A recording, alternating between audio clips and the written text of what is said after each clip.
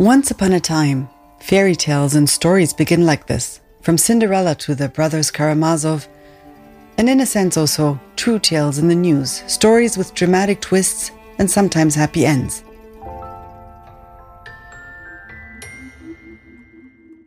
In this episode of the ETH podcast, we will tell you a story without a happy end. В феврале 59-го группа туристов-лыжников перестала выходить на связь. Все участники были найдены мертвыми. One of the many epilogues to the story originates from two scientists in Switzerland. My name is Jennifer Kakshuri. I'm glad you're joining us.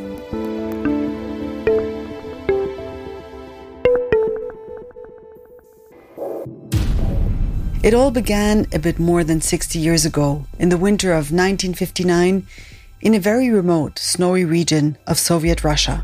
A group of students and recent graduates from Ural Polytechnic went on an expedition to Ural Mountain. They were supposed to be away for 12 days, and they didn't come back. This is Alexander Puzrin. He's a professor and the chair of geotechnical engineering at ETH. Originally, there were 10 of them. One of the group members had to return because of the pain he had in his leg. And 9 others continued, and they did not return on time. Relatives got worried. Some rescue expeditions were organized. And 3.5 weeks after the incident, they were found. None of them was alive anymore. The tent was destroyed. There were no bodies near the tent. The closest body was 800 meters away. There were also bodies 1.5 kilometers away in the forest, downhill from the tent. The bodies were found in a very weird state. Some of them were half naked. They had pretty nasty wounds. This was a mystery which has been haunting Russia for the past 60 years. The mysterious circumstances and the tragic death of the young hikers became a big story known as the Dyatlov Pass incident. Alexander was born and raised in Moscow, where his academic journey began. He has studied and taught at universities in several places, including Haifa, London, Oxford, Tokyo, and Atlanta. He's at ETH since 2004. Did Alexander know about the Dyatlov incident back then as a child or young man in Moscow? We didn't know much about it when I grew up in Soviet Russia because the files were secret of the investigation. Criminal investigation lasted 3 months and it was closed because they did not find their criminal intent. The conclusion was that it was a compelling force of nature that killed them. But for some reason, after that, the files were made secret. Of course, after Soviet time, the case became better known. At a certain stage, even the files were open. And there was a page in Wikipedia which one day I came across. And I was fascinated, of course. This was about 10 years ago. Meanwhile, Alexander Puzrin's name shows up on this exact Wikipedia page about the Dyatlov incident. From being fascinated by a story and all its legends, how did Alexander get involved?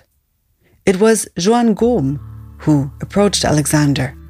I am professor at EPFL, the Swiss Federal Institute of Technology in Lausanne, and I am the head of the Snow and Avalanche Simulation Laboratory, which is called SLAB, and we are interested in particular in snow and avalanche mechanics. Joan spent much of his time on snow. He used to be a snowboard professional. I'm a big fan of the mountains. I'm a mountain practitioner. I do a lot of snowboarding, and it's really this passion of the mountains that caught me into this field of research. Well, my expertise lies in geotechnical engineering and natural hazards. By natural hazards, I mean earthquakes, landslides, tsunamis. And in particular, I have been interested in the phenomena which is delayed in time, when you have a trigger, but the event itself takes place some time later, like a ticking time bomb. The mountains, snow, and natural hazards link us to the Dyatlov incident. We'll hear more about it in a bit. First, a phone call from the US, brought the Dyatlov story to Joan's attention? It was in 2019 when the Prosecutor General of Russia reopened the case upon request of the families. And at that time, it created quite a big mediatic buzz. And the New York Times was writing an article about that. And they wanted to have my opinion about the hypothesis of a slab avalanche to explain the case. That was already the hypothesis of the Prosecutor General. The slab avalanche hypothesis was discussed a lot because there weren't any traces of any kind, which is unusual. And in addition, the slope of the student's tent didn't seem steep enough. And so when they called me, basically, I never heard about the Dyatlov case. So I asked them to call me back a few days later. I started to read a lot of documentation and I really got caught into it. And when they called me back, not only I told them that I really believe that a slab avalanche can be the plausible explanation for the case, but I also told them that I will not stop there. I want to go deeper into the case from a scientific point of view. That's actually when I contacted Alexander Puzrin from ETH to work together on this case. So a phone call and an email mark the beginning of the collaboration, or in a sense, part 2 of the Dyatlov story, at least for the geotechnical engineer Alexander and the avalanche expert Joan. How did they actually collaborate? We were working on different types of models. So he was working on the theoretical aspects and I was working on the numerical aspects to simulate the avalanche impact on the bodies. And, you know, we are both, I think, perfectionists. And so it took us quite a long time to end up with models that were satisfactory for both of us because we wanted to have not only a physically based model, but also something quite elegant. And so we were going back and forth, you know, questioning our own assumptions until we were both happy with what we had to propose. And that's when we submitted our paper. Alexander and Joan wanted to solve the question of what caused the death of these young students. Since the accident a bit more than 60 years ago, there have been various attempts to explain it. Tales of Soviet military experiments, conspiracy theories and yetis, as well as extraterrestrials. But Alexander and Joan don't want to prove one or another story as false or true. They had something else in mind. I will be honest with you, not because of the mystery, because all of a sudden we realized that there is an interesting mechanical problem hiding behind this whole story. Because this avalanche is not a usual avalanche. And we were curious whether we can explain it using modern mechanical and mathematical tools. According to Alexander, and as Joan mentioned before, the idea wasn't new, but the methods are. But back to when the incident happened and the young people were found far from the tent. According to the scientists, the young people seem to have had a horrible night. Something forced them to leave the tent in the middle of the night with very strong winds and very low temperature of minus 24 degrees. And to survive without clothes was not possible. So the reason they are so far away is probably that they tried to escape. They went down to the forest where they could hide. What forced them to leave? The two scientists assume it was a small avalanche that all of a sudden slid into the tent. But what was special about this avalanche? Actually, 4 things. The first was that the slope, which collapsed where this slab avalanche took place, was pretty mild. It was about 23 degrees on the surface. The rule of thumb says that avalanche takes place when your slope is steeper than 30 degrees. This is not entirely true, but nevertheless. Second, there were not obvious traces of the snow avalanche when rescuers came there. Of course, we have to say they were not looking for the traces of the snow avalanche, right? But there was not something that just popped up. One of the biggest mysteries is this delay, okay? Because the autopsy has established that the death took place in the morning or in early hours of the morning. So you can back calculate and realize that they left the tent during the night. And froze. But normally, to cause an avalanche, all you need to do is to cut the slope. And that's what they did in order to put the tent in. So how come it took 7 to 13 hours for the avalanche to take place? This delay is a big mystery. And finally, the injuries.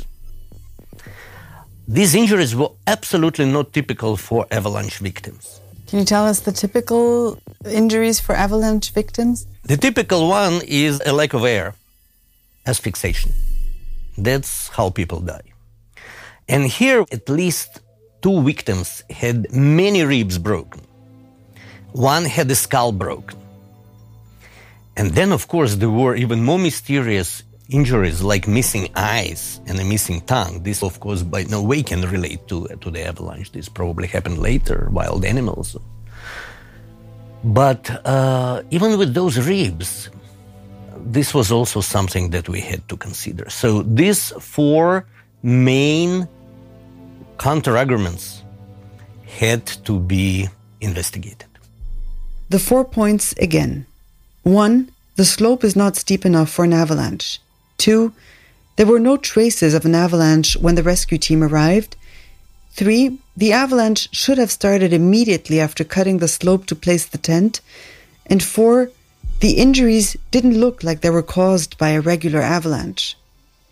Alexander and Joan disproved all these points, published their results in a paper, and attracted attention. Of course, people are impressed by the equations and all these things in the paper, but that's not what really the general public is looking in the paper. They are mostly looking at the assumptions that we are making.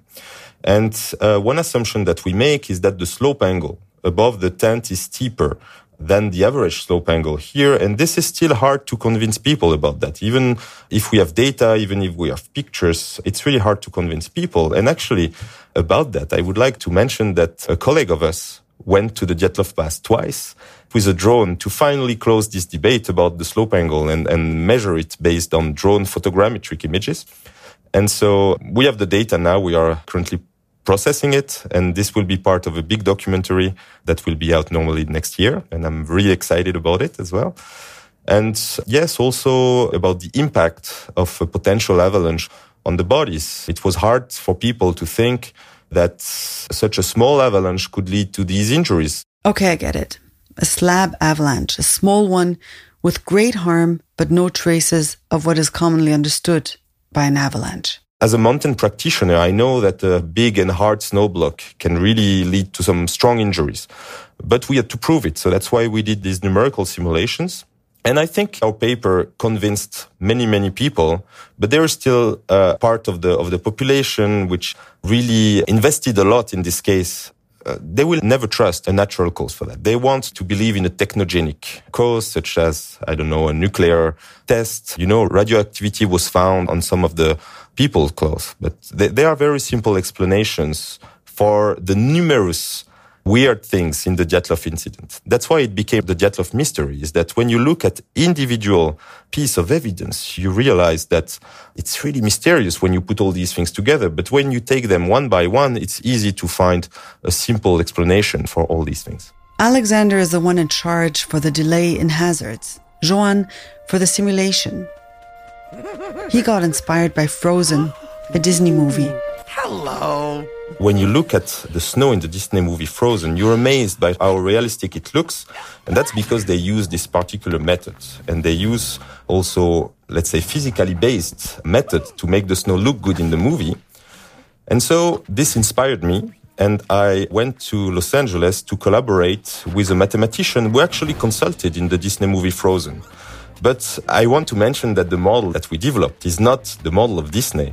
It's a different one, which is based on critical state soil mechanics, which has been validated based on experiments. So yes, there is an inspiration. I'm also a big Disney fan, and I like to acknowledge this inspiration, but the model is different from the model used by Disney, which is called Matterhorn, for the anecdote. With a film such as Frozen, the story would have been impossible to tell without compelling and believable looking snow. But how do you animate all that snow? Do you animate each snowflake individually over and over again until you've created convincing-looking snowfall? Because there are so many, artists now harness the strength of the computer to create snow using real-world physics. Computer algorithms take away the tedious work and allow artists to focus on the creative work. This is all known as simulation. Speaking about films, a Russian series came out last year called Dead Mountain, the Dyatlov Pass incident. Никто не знает, что произошло на самом деле. Никто. Кроме меня.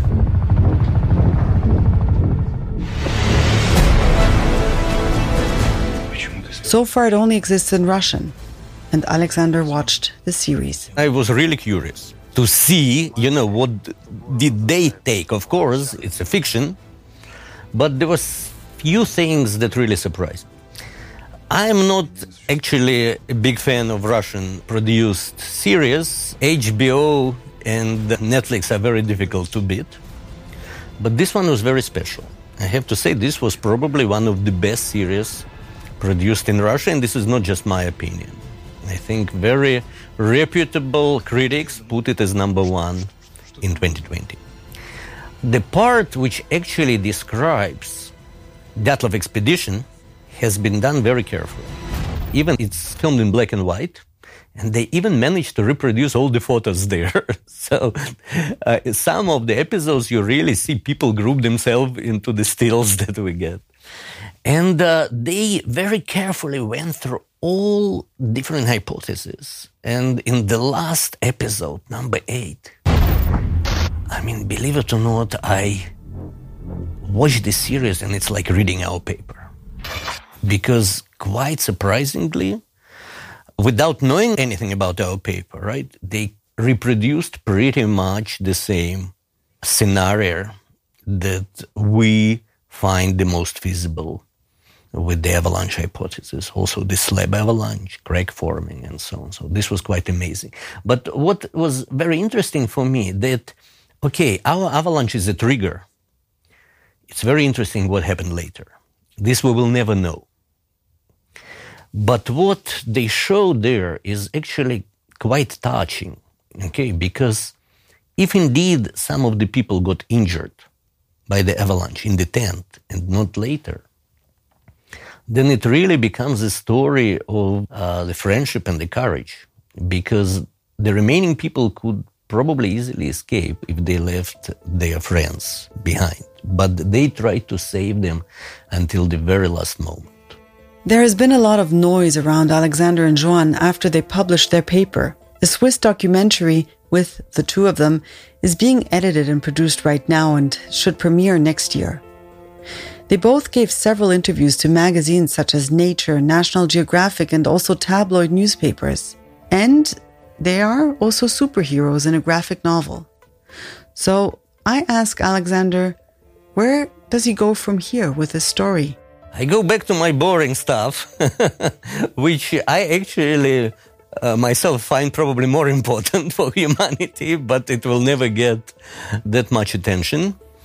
I'm probably, too rational in order to spend the rest of my life on the Dyatlov mystery. But this doesn't mean if some interesting additional data surfaces one day where I can use my skills to resolve some issues, I will be happy to go back to it. Thank you for joining the ETH podcast, Alexander Puzrin from ETH Zurich and Joan Gom from EPFL. My name is Jennifer Kakshuri. This podcast is produced by the Audiobande, a joint venture for Sound Adventures.